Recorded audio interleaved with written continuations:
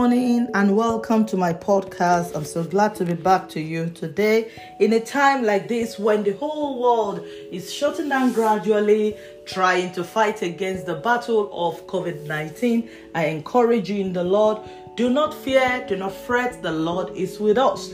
He that dwelleth in the secret place of the Most High shall abide under the shadow of the Almighty. I encourage you, continually put yourself, your family, your household under the shadow of the Almighty God. He will keep us. Your part is, as advised by the World Health Organization, keep yourself and your family safe. Avoid social gathering just for a while. It would help us. Proper hand washing with soap and water, using hand gel where soap and water is not readily available. As much as possible, let's avoid traveling if we can and avoid every sort of social gathering at the minute. I pray that the Lord of peace and grace will be with every one of us in Jesus' name, and together this as well shall pass. While some of us are at home now with our wives, with our husbands, with our kids because of the shutdown, some of us working from home, I can see some people thinking in their head, oh my God, am I going to stay at home with my family for this long? It's never happened. I've never experienced it before. And we are dreading a time where we don't even know what would happen. I read to you from the book of Psalm 133, and I'll read the first two verses. Behold, I'm reading from the Amplified Version. Behold, how good and pleasant it is for brethren to dwell together in unity. It is like the precious ointment poured on the head that ran down on the beard, even the beard of Aaron, the first high priest, that came down upon the collar and the skirts of his garments. It is like the concentration anointing oil that came down from the beard of Aaron. So it's so important for family to dwell together in unity. It is so important. The scripture describes it as it is like that special anointed oil that is left only for the priest, and no other person can use it but the consecrated priest. It says when there is unity, when there is oneness in the family, it said that is exactly what it feels like. Now today, as we all begin to think and begin to look forward, sometimes with a bit of panic, with a bit of fear and doubt in our heart, to months and weeks of being together with our kids and our children, I want to talk on the topic today, avoiding conflicts in the family in times like this. Avoiding conflicts in the family in times like this. What are some of the tips that we should keep an eye on as we stay together for the next couple of weeks, perhaps months? 1. Consciously work together as a family, knowing that conflict is possible. Conflict is inevitable. Have it at the back of your mind as you work together with your children, with your husband, your wife. It hasn't happened in a long time where you have to stay together for 24 hours, 7 days a week, not knowing what next to do. Have it at the back of your mind that you consciously have to work together as a family, knowing that conflict is possible. Pray together even more now than ever before. Pray together as a family. Pray together with your children. Find time to study the Bible together. It is important as we study the Word of God together, as we pray together. It humbles our heart. It shows us the way of the Lord, and it helps us draw closer to God. And a man that draws closer to God, draw closer to men. What's the next thing? I advise that we make communication very important.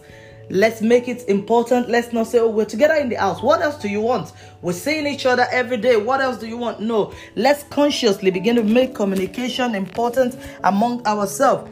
Find time to discuss it together. Create time aside, which is going to be our time. Time of communication where you can discuss deep feelings. Allow your spouse to explain and express themselves exactly how they feel. Give allowance for gender differences. Male don't want all the stories. They just want they just want the facts, and you leave them alone. Women want the details. They want you to break down and explain how it happened, why it happened, what happened on the way, what did you see, and so on and so forth. Leave the gap for gender differences. Leave the gap for personal differences. Sometimes because you are a female or a male does not mean that you will fall categorically to exactly what other female or male do.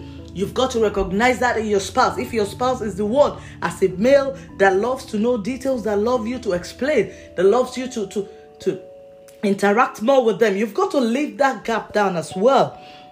Giving the allowance for gender differences and personal differences. For example, as couples, sometimes we fight and we argue with each other over nothing because one party is frustrated. One partner is frustrated because he or she is not able to express him or herself. So rather than say that, oh, darling, can you please, I don't like you watching football. I don't like you watching football. Instead of repeating that continually, if your wife or your husband keep repeating that, listen better. Ask from them, what exactly do you not like about that? And they will be able to explain to you. It might not be they don't like you watching football. It could just be that, when you watch football, you express yourself so loudly, you make a lot of noise, or when you watch football, you don't have time for me. You don't pay any attention to me.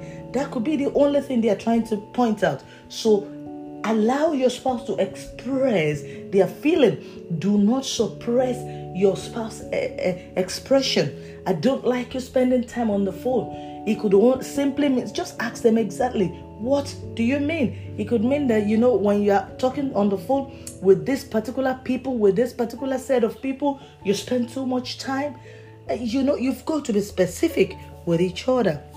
Allow your spouse to discuss their whole mind without interruption. Listen attentively. As we all stay together, there will be the temptation of leaving gap for silence and saying we are in the same house, we don't need to talk. We'll talk later in the day. Do not give room for silence treatment. As we all talk about finding time together, spending time together, give each other space as well.